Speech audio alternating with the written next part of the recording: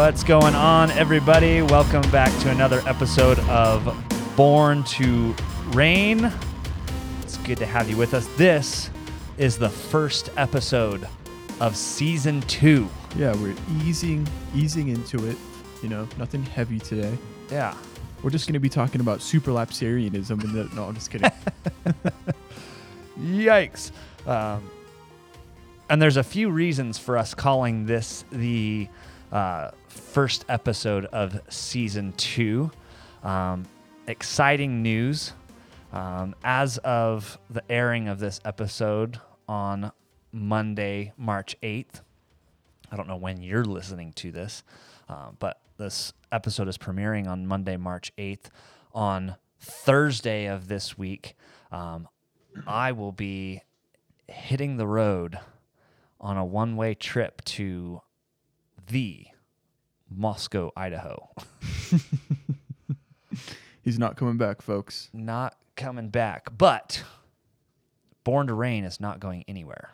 Yeah, It's because you're going to drive down here every week, right? every weekend. 36 hours of driving is just normal for Tim. Yeah, No, that's just not what's happening. wake up at 2 a.m., drive straight through, and then record one episode and drive straight back so that I'm back for church. Not quite. No. So I get to, I'll be starting a new position at a Christian college, New St. Andrews College in Moscow, doing some accounting work up there, which is Nerd. super exciting, having studied that in college and now getting to use some of that, but also getting to be a part of the work that's being done up with New St. Andrews and with Christ Church up there. So we've got again, Born to Reign's not going anywhere. Right. The Lord has gifted us with technology that there are means by which we can stay in touch and record virtually from 1,000 miles away. And maybe I'll be making a trip back out here, or Jeremiah might be making a trip up to the frozen tundra of Moscow. Yes. So Yeah, no, Born to Reign's not going anywhere. We actually have ideas, plans, dreams on where to take this. we've got big dreams Yeah. for Born to Reign, and we're excited about where it could be going. So stay tuned for that. We've got a couple of guests in the pipeline, those types of things. It's gonna be a lot of fun. So we wanted you guys to know about that, as this is the last episode where, or at least for the foreseeable future, where Yeah. Could be until August. we're sitting across the table from one another. Yeah. So it's gonna be different, Yeah. I but wonder. it's gonna be good. Yeah. Because we can't interrupt each other over the internet, Yeah. right? There's the little button on the program that we use that says that you can raise your hand. It's like, Oh, "Hey, really? I want to talk now. It's my turn. It's my turn to talk. Would you let me talk, please?" Yeah, that's what we'll have to do. Yeah. Yeah, but it'll be fun. It'll Yeah. be good. But if you haven't heard of New St. Andrews, I mean, obviously we've done several books from Pastor Douglas Wilson, from the Canon Press people. We'll have another Canon Press on Born to Read next week. All these we're well acquainted with the group up in Moscow. Many of our listeners may not be so familiar with it, but we're trying to introduce some of those things, some of the treasure trove of knowledge that comes out of there. But they're right on the front lines of some serious cultural engagement. Many people had heard, it made the rounds earlier this year of, oh my goodness, not earlier this year, it was last year. It was 2020. Yeah, that's right. It was late 2020. The people that got arrested doing psalm sings, Mm-hmm. that's the church I get to be a part of. The bathroom advertisement. Oh, yeah. There's a lot of exciting stuff going on where the motto is all of Christ for all of life. So For all of Moscow. for all of Moscow and all the world, because we're post millennial. So start small, grow big. So it's a little college town up in northern Idaho, the frozen tundra up there. That's basically Canada, Yeah. almost. Uh-huh. And especially, I mean, you got Canada that's imprisoning pastors now, and you've got Moscow trying to ticket and arrest psalm singers and sticker posters and all that stuff. Yeah. So you've got Yeah. wow, Canada and Moscow are actually a lot similar, and they're starting to look like the other Moscow, a little across the pond. Yeah, maybe even a little worse. Yeah, that Moscow hasn't been that bad for a while, so Yeah, man.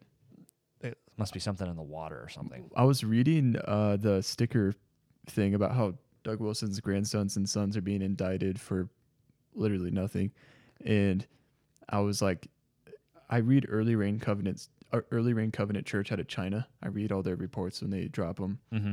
and some of the stuff and like how police deals with them, it just was eerily similar. Yeah, It was eerie. Like, I hate to be that guy that's like, we're in communist China. And that's not what I'm saying. I'm just saying there was some creepy similarities in how that situation went down and how Early Rain Covenant Church is treated in China. It's Yep. kind of weird. Those worldly secular governments don't have any new ideas. Right. they come up with things, and anybody who's willing to take a firm stand against the world system is going to get pushback. Mm-hmm. And that's if you just take a stand.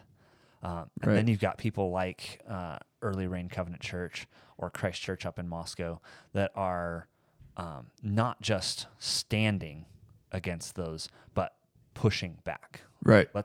Let's march forward, and aggressively. So there's an element to which this is a battle. We're called to battle. We're called to put on the spiritual armor. That's not because armor is comfortable. Mm-hmm. It's because we're called to a battle. And you notice in the armor section that Paul gives, there's no piece of armor for any part of your back, the backside of your body. Mm-hmm. Because we're not called to run. Don't expect to retreat. We're not called to be a private religion hidden in your house, singing little songs. It's not what we're called to. We're called there is a time for encampment, for regrouping. Mm-hmm. Yeah. But full on retreat is few and far between for the kingdom of God. Right. And that's only to regroup and advance again, Mm-hmm. because we are post-millennial, so we believe the church will prevail. The gates of hell does not prevail against God's church. And so if we've been given a promise that the gates of hell don't prevail against us, well, let's march on the gates of hell. Right. Let's mount an attack. Let's do it. Right. That doesn't just happen by chance. That happens when God's people take His word and say, "Let me live it out. Mm-hmm. Let's do it. Let's go get them." Yeah.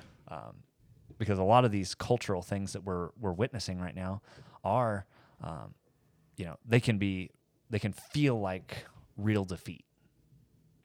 You've got the Pastor James Coates up in Canada that's in prison until May, until he gets to hear his trial for holding church services. You have the sticker debacle. You have the Early Rain Covenant Church that's has pastors in and out of prison like on a rotating basis. Mm-hmm.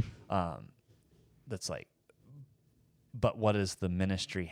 What ministry is happening when they do those things? The gospel's actually going forth, and the church, the worldwide church, is being built up from those things. And so it's a beautiful thing to see that even in good times, there's time to sit down and talk about supralapsarianism versus sublapsarianism versus supra versus infra, all that. There's times to do that. Let's sort out our theology. Let's get some basic. Let's get our ducks in a row. But then there comes a time when that prosperity, that peace and calm goes away, and it's like, okay, it's time to take those ducks that we put in a row and put some armor on. An armored duck. I need somebody to draw that picture for me. An armored duck. An armored duck. We got our ducks in a row, and now let's march them. Sometimes it feels like ducks. I mean, when Scripture calls us sheep, it's like we're not exactly the most intimidating group of people. Yeah. The 12 apostles were not the most intimidating group of guys, but God sent them out to turn the world upside down. But yet everybody's afraid of us. Yeah. So it's Moscow government and police are panicking. yeah. China is panicking. Why is Pastor James Coates in prison? Because they're scared of us. They really are. Yeah. Whether they'll admit it or not, Right.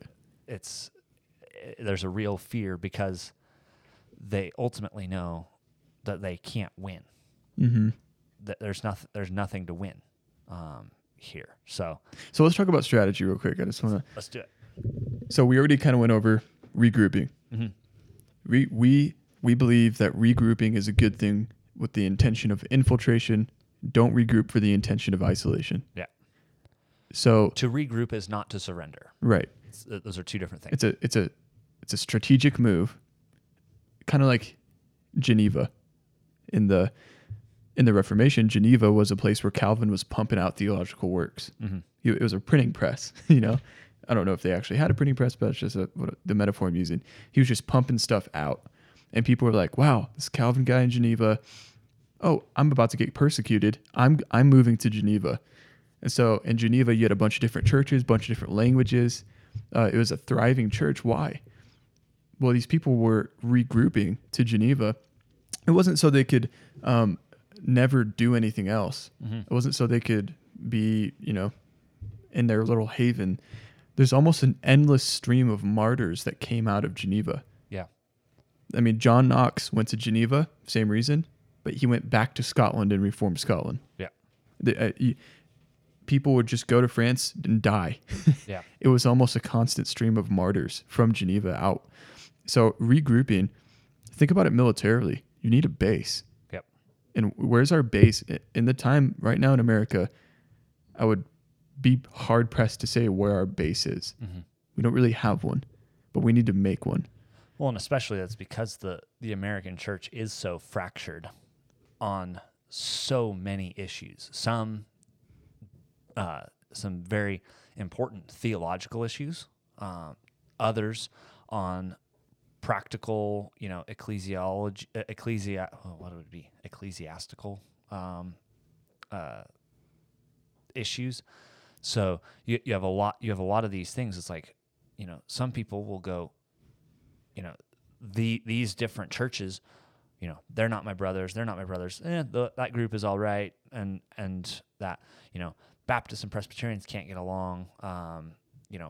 Pentecostals and Southern Baptists and, OPC, PCA, it's just a whole big mess where we haven't been able to see. And I think what we're seeing with this cultural crisis that we're witnessing right now is some of those practical, form of church government type thing is going to have to be put on hold to really engage the real enemy that's at our door right now.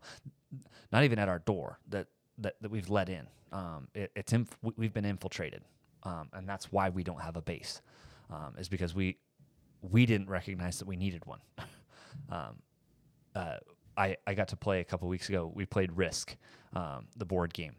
And, when you play Risk and you go and you're supposed to conquer the world, but if you're not careful, you spread yourself too thin. And so you can go conquering other territories, and then somebody else can come in behind you and wipe out those territories that you didn't leave fortified. And I think that's what's happened in America. Is we started as a Christian nation, the early Puritans really took over and had this really nice stronghold, but quickly spread out, and the worldliness kind of comes in and starts going, oh, but you left this unguarded, and you left this unguarded, and you left this unguarded, and kind of infiltrates slowly but surely to the point where we realize that we spread ourselves too thin. And so then we end up with so many different, programs and ministries, and then, the ministry of the church, the quote unquote church in the world, became decentralized out of the context of the local church, and went into apologetics ministries and extra biblical, but All these parachurch ministries. parachurch organizations. That's the word I'm looking for. Right. All these parachurch ministries get pushed out to being the central focus of the Christian engagement of the culture, and there was some valuable teaching that came out of those ministries, but the primary use of those apologetics ministries and of those parachurch organizations is not the way God called his church to operate. And so the building of his church kind of got put on the back burner for the sake of faux cultural engagement, which ends up there's no rock to stand on. Right. So historically, we need that, and then we know how we lost it. Mm-hmm. So would you say that it's a good thing, a good desire for a Christian to want to help be a part of or build a base? Oh yeah. You know, like kind of you look at like what Michael Foster's doing in Batavia, Ohio. I never realized how similar those states are in name. Anyways, you see what he's looking at, what he's doing in Batavia, Ohio with East River Church. And he posted the other day, I want East River Church to be a sanctuary church. I'm trying to build a sanctuary county. And he has this podcast, County Before Country, which is coming out on the Canon app. I'm so excited for that. But you see what he's doing. He's desiring to build that base. And would you say it's a good desire for a Christian to want to be a part of a base, to want to build a base? And if so, why? Yeah, I think building a base, because we have lost a few battles, particularly in the cultural engagement, there is a time for regrouping, and particularly to heal some wounds. You know, doing battle with the culture brings damage to yourself. You have to recognize that, you know, the Lord protects his people, but battles are still messy. And so there does come a time where those places of refuge can be to say, okay, let's get you healed up, let's get you patched up so that you can go back again. It centralizes back on the fellowship of the church. You know, what does what we read of the early church doing? We know the Acts 2:42. They continued steadfastly in the apostles' doctrine, fellowship, breaking of bread, and prayers. And so those were gathering together. And so the fellowship is an ongoing fellowship. You know, I think a lot of times we hear that word fellowship and we think that means a potluck after church, or you know, going on a coffee meet. You know, we sit down at Starbucks and let's sit and talk for a couple hours, and that's fellowship. But fellowship is that we're sharing life in common, that we're all in this together, and it's really more of a battle. It's let's build up together.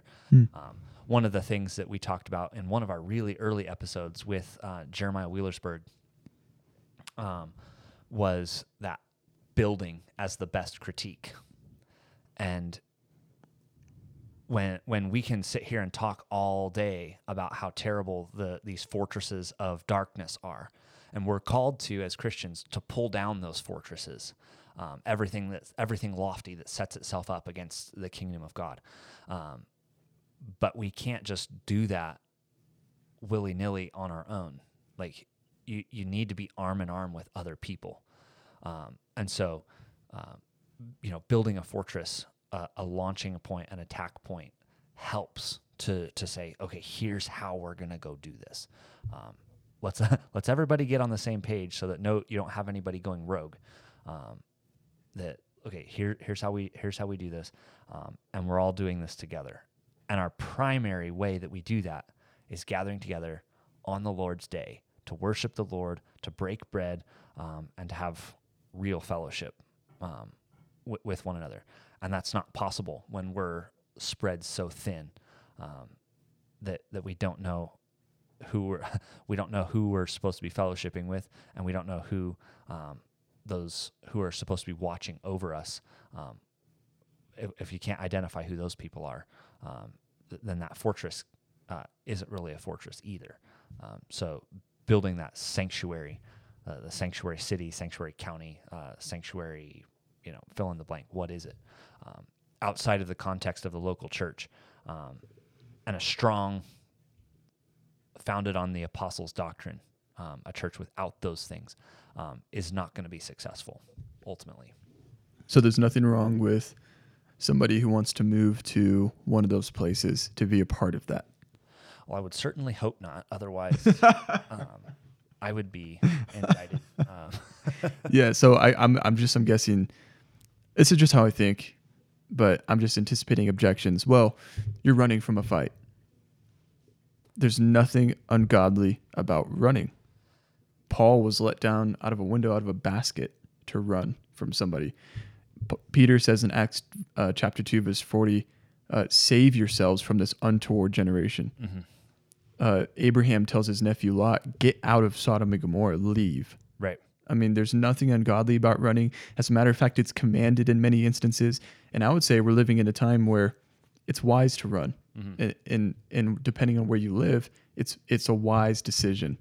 Yeah, you need to have somebody that you can lock shields with. Mm-hmm. It's admirable to want to go take on the forces all by yourself. It makes for a really cool picture. Think of that. From what the Karate Kid, the Avengers Endgame, where you've got Captain America standing alone in front of Thanos and his massive army. It's like, yeah, that's a really cool picture, but you're gonna get whooped, right? And what makes that more exciting? Not to harp too much on a movie analogy, but what gets really exciting is when those people, the people show up from behind Captain America, right, to fight with him. It's like, oh, yeah, it's like the Riders of Rohan. You go, yeah, I want to root for Captain America. He's by himself. Uh-huh. I want to root for this guy. He wants to stand and engage the culture by himself. But look at the person who's willing to say, I'm going to work with the local church as God called us to. Right. And as soon as those reinforcements come, as soon as you ally yourself with those reinforcements, there's no shot at losing. You're gonna win. It was our episode a couple of weeks ago when we read the Chesterton quote. It's the most divine thing on earth that we're able to peek into the heavenlies of fighting a losing battle and not losing it. Mm-hmm. That's where we're called to be. And it's exciting, though, to have people that you can lock arms with, and, right. And let's do it together. Right, and I think we need to regain a biblical vision of what our faith is supposed to look like. Mm-hmm. Is our faith just an ism that I have a quiet time in the morning about, or is it a city?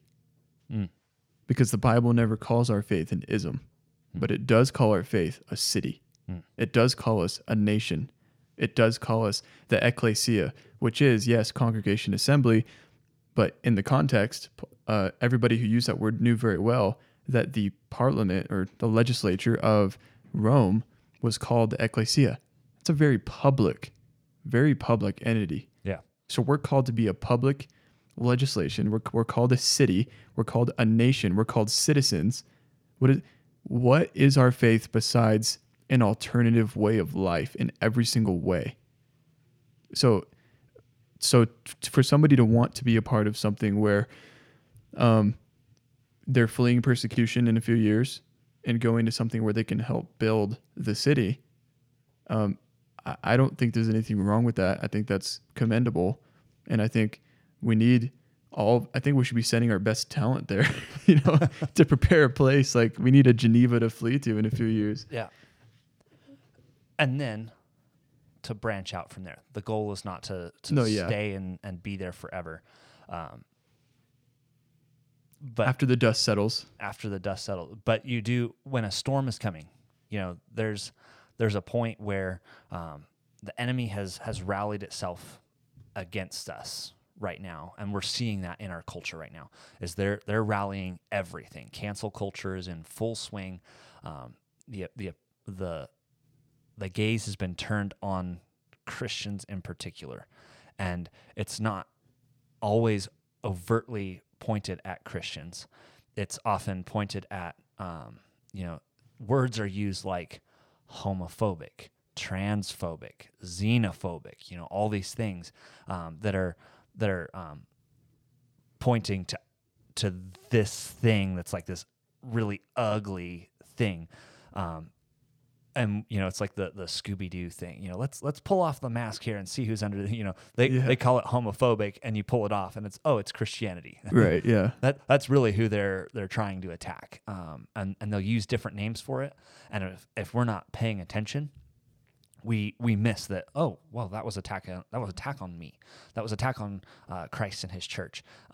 But they just used a different term, pretending like it was something different.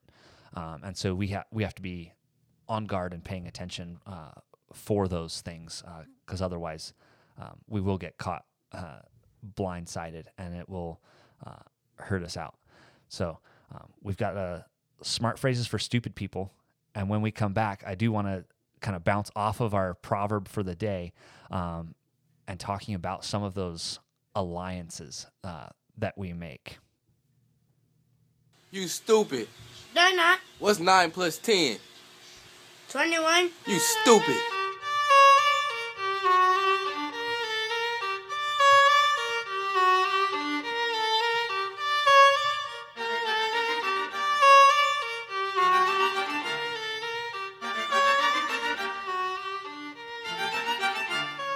Well, we've come to that part of the episode again where we discuss smart phrases for stupid people as we work our way through the Proverbs of Solomon. We've got a little bit of a longer one today. A lot of the Proverbs are just one verse. But in this case, our proverb is, 9 verses? Use a more modern translation this time, so you don't get tripped up. So I don't get tripped up. There's a lot of these and nows in this one. Yeah. Yeah, I was just reading it and I was like, I don't know if I can make it through all 10 of these verses in the KJV. So, Proverbs chapter 1, verses 10 through 19. My son, if sinners entice you, don't be persuaded. If they say, come with us, let us set an ambush and kill someone. Let's attack some innocent person just for fun. Let's swallow them alive like Sheol, whole like those who go down to the pit. We'll find all kinds of valuable property and fill our houses with plunder. Throw in your lot with us, and we'll all share the loot. My son, don't travel that road with them or set foot on their path, because their feet run toward evil and they hurry to shed blood. It is useless to spread a net where any bird can see it. But they set an ambush to kill themselves. They attack their own lives. Such are the paths of all who make profit dishonestly. It takes the lives of those who receive it. Ooh, there's a lot going on here. So I guess the basic message is, hey, don't run with the wrong crowd. Yeah. Right? So, I mean, it's tempting to be in with the cool kids, but you need to have that contempt for the cool. Mm-hmm. Doesn't matter what the cool kids are doing. Doesn't matter. Just, you cannot get in with the wrong crowd. When you think about what's the benefit, it talks about setting an ambush to trap, to kill. this is the CSB that I read from, saying attack some innocent person just for fun, as like we would, I think the modern nomenclature would be bullying. You know, it's that look at the innocent and attack them just because it's convenient or easy to attack that person. I think we find this strength is appealing, and so an exercise of strength over a very weak person on the surface can seem like fun, and especially for men, is that ability to look strong is enticing. And so this is a father and warning his son, saying, hey, you got to watch out for this. They say do this for fun, but what happens to them? They end up killing themselves. They set a trap and they fall into it. And they say, let us swallow them up alive as the grave and whole as those who go down into the pit. So basically what they're saying is, let's go do this. And essentially they're anticipating the question, what if we get caught? We're not going to get caught. We're going to swallow them up alive. And this is the thought process of all sinners. We're not going to get caught. That's what they think is going to happen. They think there's no chance of them being caught. They're going to hide all the evidence. They're going to delete all their history. They're going to delete those text messages. They're going to hide it. But it never works. Right. And then they say, come cast your lot with us and let's all have one purse. So what they're doing is communism. yeah, essentially it's communism, it's socialism. And what they're doing is they're stealing from you. So when they're enticing you and saying, come with us, they're trying to take away your private property rights. They're trying to take away what you have and make it theirs. Yeah. And what ends up happening is if it's cast in your lot, they're mitigating their risk. Because if you come in, you invest with them, you join in with them, they're gonna work to make sure that you take the fall. Because they're gonna try and weasel their way out of taking responsibility for their own actions. So they're trying to set a trap for somebody else. They're going to fall into it, but they're trying to rope you into it to be their fall guy. The wise, the innocent, the Christian that's been instructed by his parents is going to throw in his lot with the wicked, and is going to be, he's going to take the fall for the wicked, and the wicked is going to try and walk off free. Right. He says that their feet run to evil. I like what Matthew Henry says. I'm just going to read it real quick. He says, the way of sin is downhill. So the way of sin is downhill. Men not only cannot stop themselves, but the longer they continue in it, the faster they run and make haste in it, as if they were afraid they should not do mischief enough and were resolved to lose no time. They said they would proceed leisurely, but thou will find that they are all in haste. So they portray as like, oh, this is going to be fun, but they're not. It's not fun at all. Right. All these, first thing that comes to mind is all these rap songs and movies that glorify the criminal life. Well, I come from a family that has a lot of former criminals in it, and it's not fun. Right. Whatever Peaky Blinders makes it look like, whatever, it's not leisurely. It's hasty. It's stressful. It's horrible. Because at any point, that wicked lot can turn on you. Right. Because you, like I said, you end up being the fall guy. If you don't, as soon as you step out of line, as soon as you don't agree with the group, with the wicked lot, you become the fall guy. Right. And I think the root sin that Matthew Henry kind of closes off with is, so are the ways of everyone that is greedy. So you think this isn't you? Check your heart, because if you're greedy, this is where you're headed. It's wild because he's talking about murder, right, for most of these passages, and then his conclusion is, the King James says greedy, the CSB says those who make profit dishonestly. And you're like, wow, you don't necessarily always equate being a scammer with being a murderer. Right. Yeah. But the proverb is linking the two together. He's saying these two are inseparable. So pay attention and don't fall in with the wrong crowd. He's like basically warning you against mobsters. Yeah. That's really, really what it is. Yeah, he's warning you against the wrong hedge fund. Yep. Be careful with your investments. You can't. Your money belongs to God. Your wealth belongs to God. what you do with your paycheck matters. Yep. Your greediness is not going to, the way of sin is downhill. Your greediness is not going to stay innocent. Mm-hmm. So, don't fund wickedness. No vice funds. All right. Well, this has been another segment of smart phrases for stupid people as we work our way through the book of Proverbs. Once again, our passage this morning was Proverbs 1, verses 10 through 19.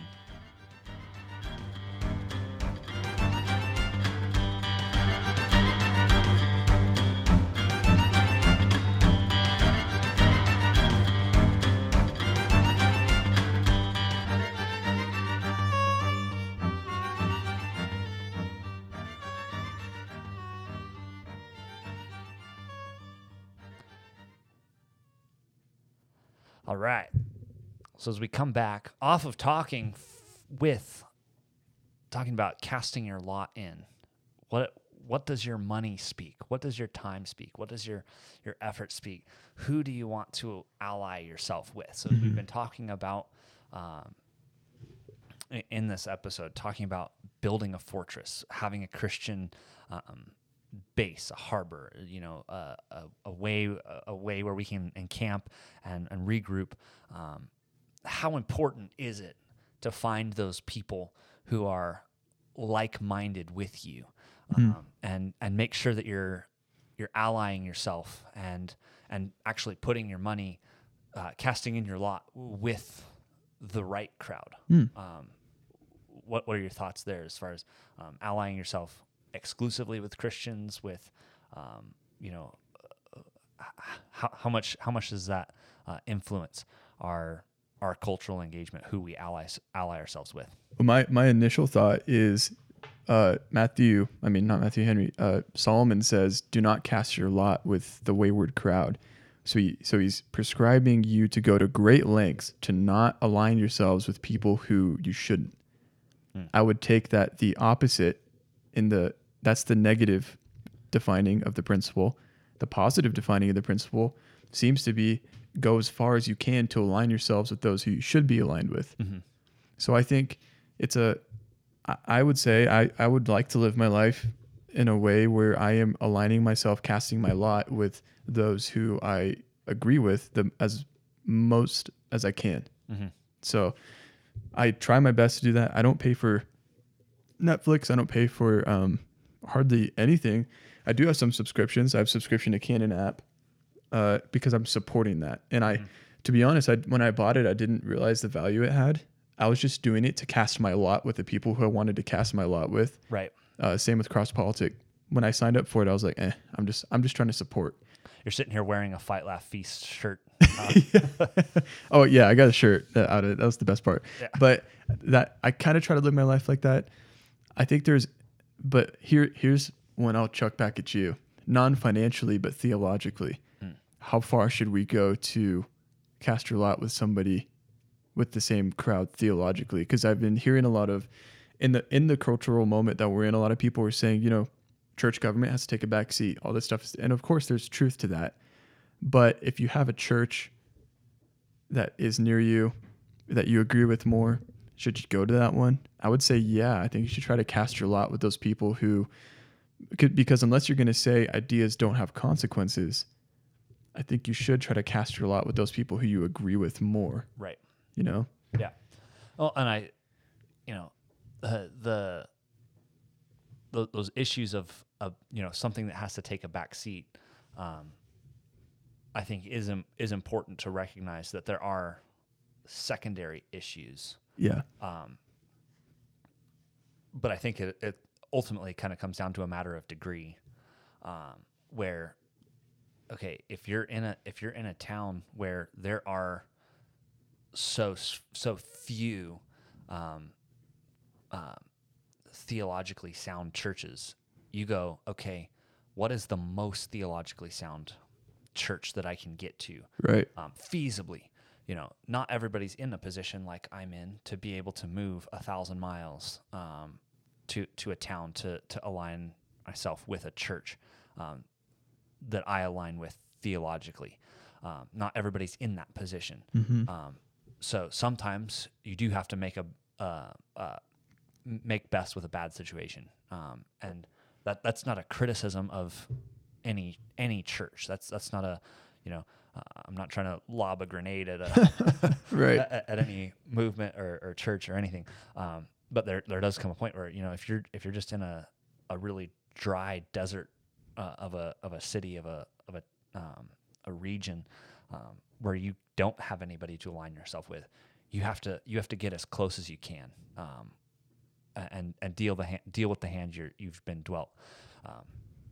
One of the other things that I think has been interesting, and we really haven't touched on it a lot for a while, is that idea of gravitas and influence, and the idea of a young man or even an old man having and exercising influence first in his family, but then in his local church. Obviously, you don't want to go in guns blazing. We just talked a couple weeks ago about cage stage. You don't want to go in trying to pick fights with everybody. Yeah. And you don't want to go in and cause a church split over this. Over Calvinism. Over Calvinism, exactly. But you do want to say, okay, start asking some questions. If this church is, if the church that you're in and you have no other options is compromising, it needs to be addressed. You have to deal with it, because those are the people that you're fighting with, and you don't want the people that you're fighting with retreating when you feel like you should be advancing, and you don't want to be, trying to go rogue and say, oh, here's how our plan of attack should be.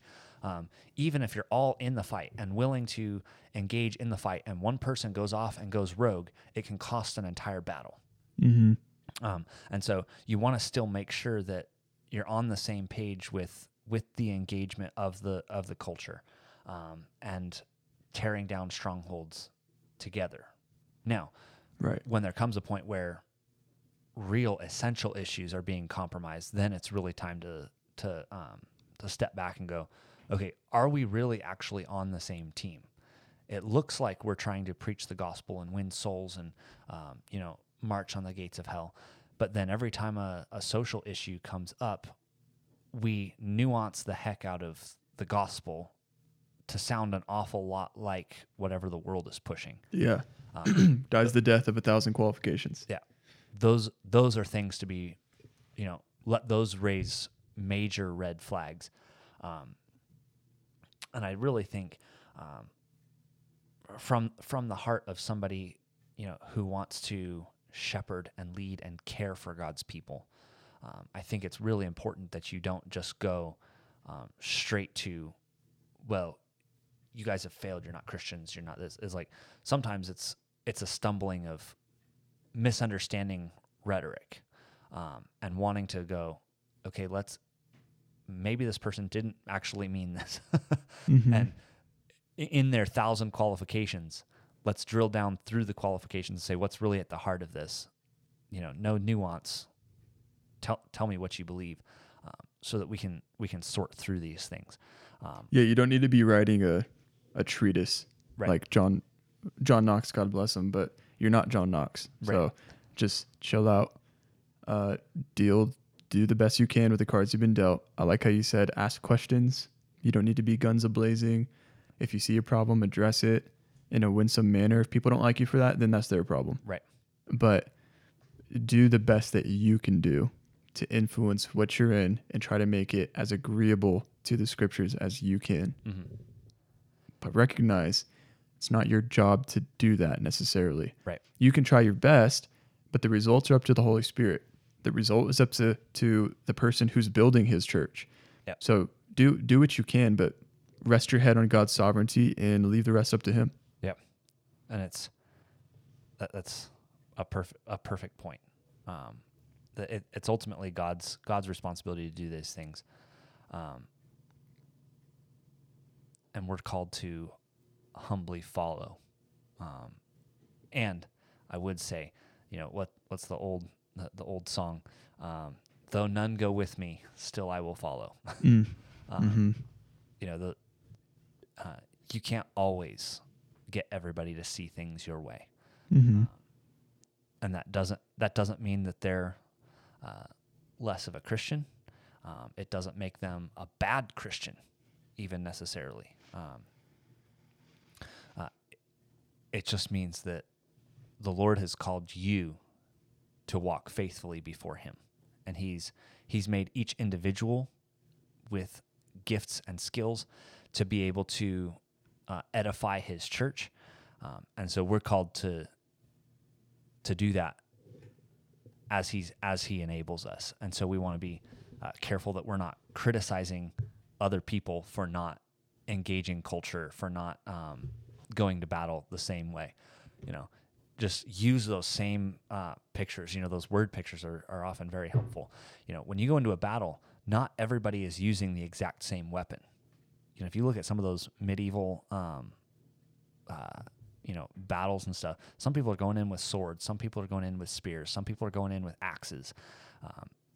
To each their own. That sometimes that's just based on how their body was built. Am I more effective with a sword or with an axe? Am I more of a Gimli or Legolas? Exactly, bow and arrow. So we can't go into a battle going, you're using a battle axe and I'm using a sword, therefore you're bad. I was like, well, are you being effective? Are you dealing death blows to the enemy? And primarily, I'll back this up even more, just to take it to a personal, practical level. Dealing death blows to the enemy, first and foremost, means dealing death blows to yourself. You have to be dying to yourself. You have to be putting to death the sin in your own heart. You're not going to be useful to the kingdom battles, if you're not being, if you're not dealing with the enemy of your own flesh. Right. And no matter how good your theology is, you could have, you get to heaven and God will say, your doctrine, A+, but you kind of sucked at everything else. That's the last thing you want. Right. And so you want to be both of those things. Right. Yeah. So, Need them both. They're two pillars. yeah. One of them goes and the whole house falls. Yeah. So it's been said, Tim, you align yourself with Moscow and you close a lot of doors. What do you think about that? That's probably true. What do you think about somebody who listens to this and is like, Moscow, what's that? And they Google something, and you and I both know the first things they're going to see on Google. Yeah. What, Without getting too far into that. where would you point them to? We'll get to this in the Proverbs one day. I think it's in like Proverbs 17, so it might take us like 30 years to get there. Sure. Yeah. But one thing is the proverb says, the first to present his case seems right until another comes forward and questions him. Mm-hmm. And so, one Google search, we've said it before on the podcast, is one Google search is not sufficient to do theology.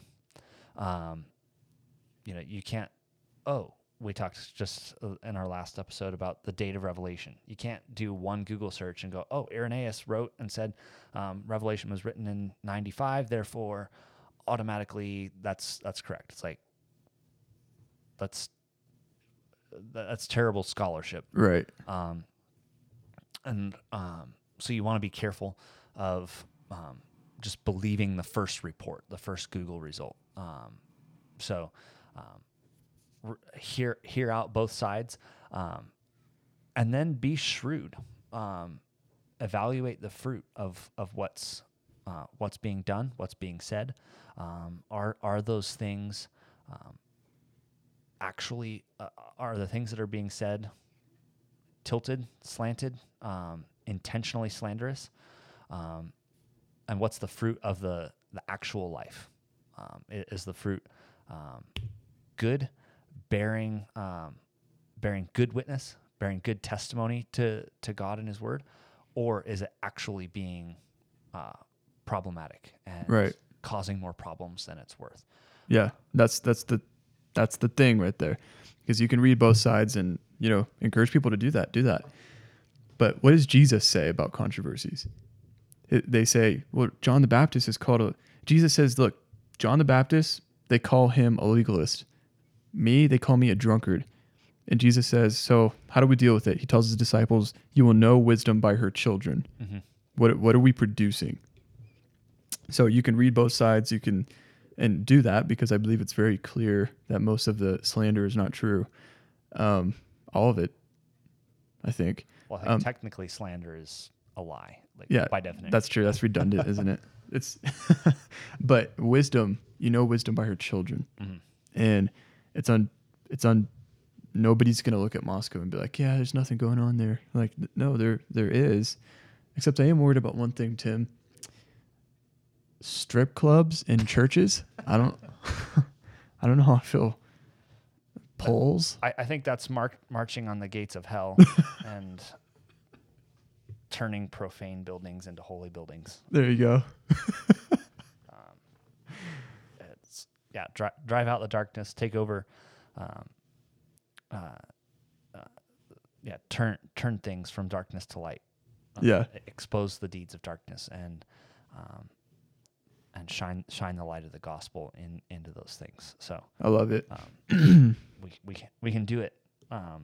We're not fighting a losing battle despite how it looks. And so, you know, we're not advocating for everybody to just up and move to Moscow. There is some strategy to, you don't want to totally pull the rug out from under, you know, where we're at in Denver, you know, pull out a rug from under Denver. Denver's already the most unchurched city in America. It's like, when I read that a couple years ago, I don't know how true it is. I mean, it's probably still pretty true today. But Colorado is like an extremely secular state. Oh yeah. And so the battle here is intense. It is. I don't know that it's intense. It's kind of just like watching somebody beat a dead horse because like we have nothing to fight back with at this point. That's why we need a base. That's why we need to be sending stuff out. A little bit of regrouping never hurt anybody. Yeah. Unless regrouping becomes surrender. Right. And, you know, I think there comes a point where, you know, sometimes we're the ones that get to be on the attack and making great advances, and sometimes it's the enemy that makes the attack, and we have to weather the storm. And I think what we're staring down right now in our culture is having to weather a storm and be ready for that.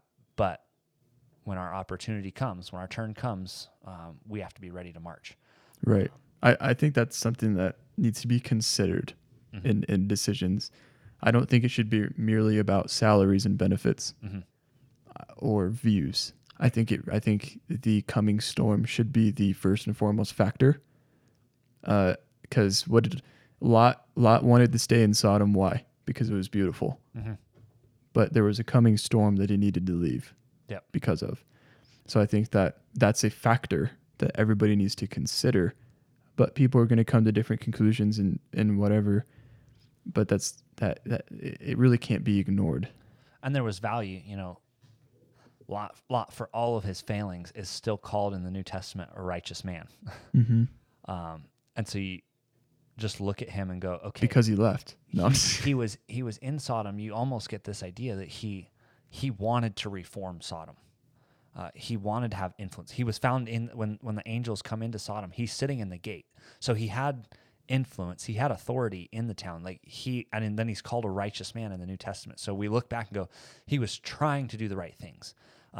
He got tainted by the world. He got sucked in by the world. That's where our proverb today was, you know, don't get sucked in by the wealth of the surrounding nations, of the wicked. But God gave us bodies. God gave us jobs. We're supposed to trade in real money. You know, so we've been given material things to live in a material world, but we have to recognize that our citizenship is not derived from this world. And so our reformation is primarily spiritual. And we do so through spiritual means that look a lot like physical means. And so allying yourself with the right people,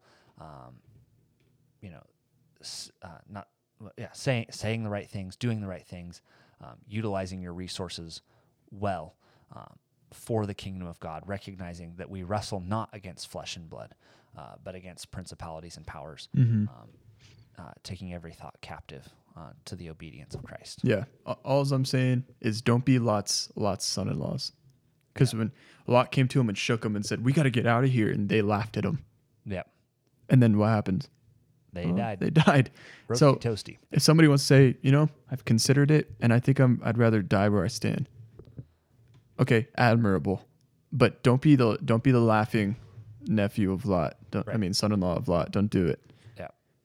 That's all I'm saying. It needs to be considered. Yeah.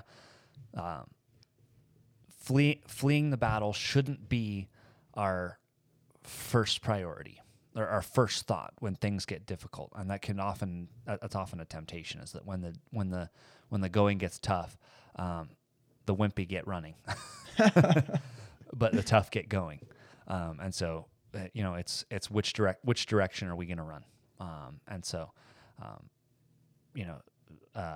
pay attention. Look at where God has placed you now. What battle are you supposed to be fighting today?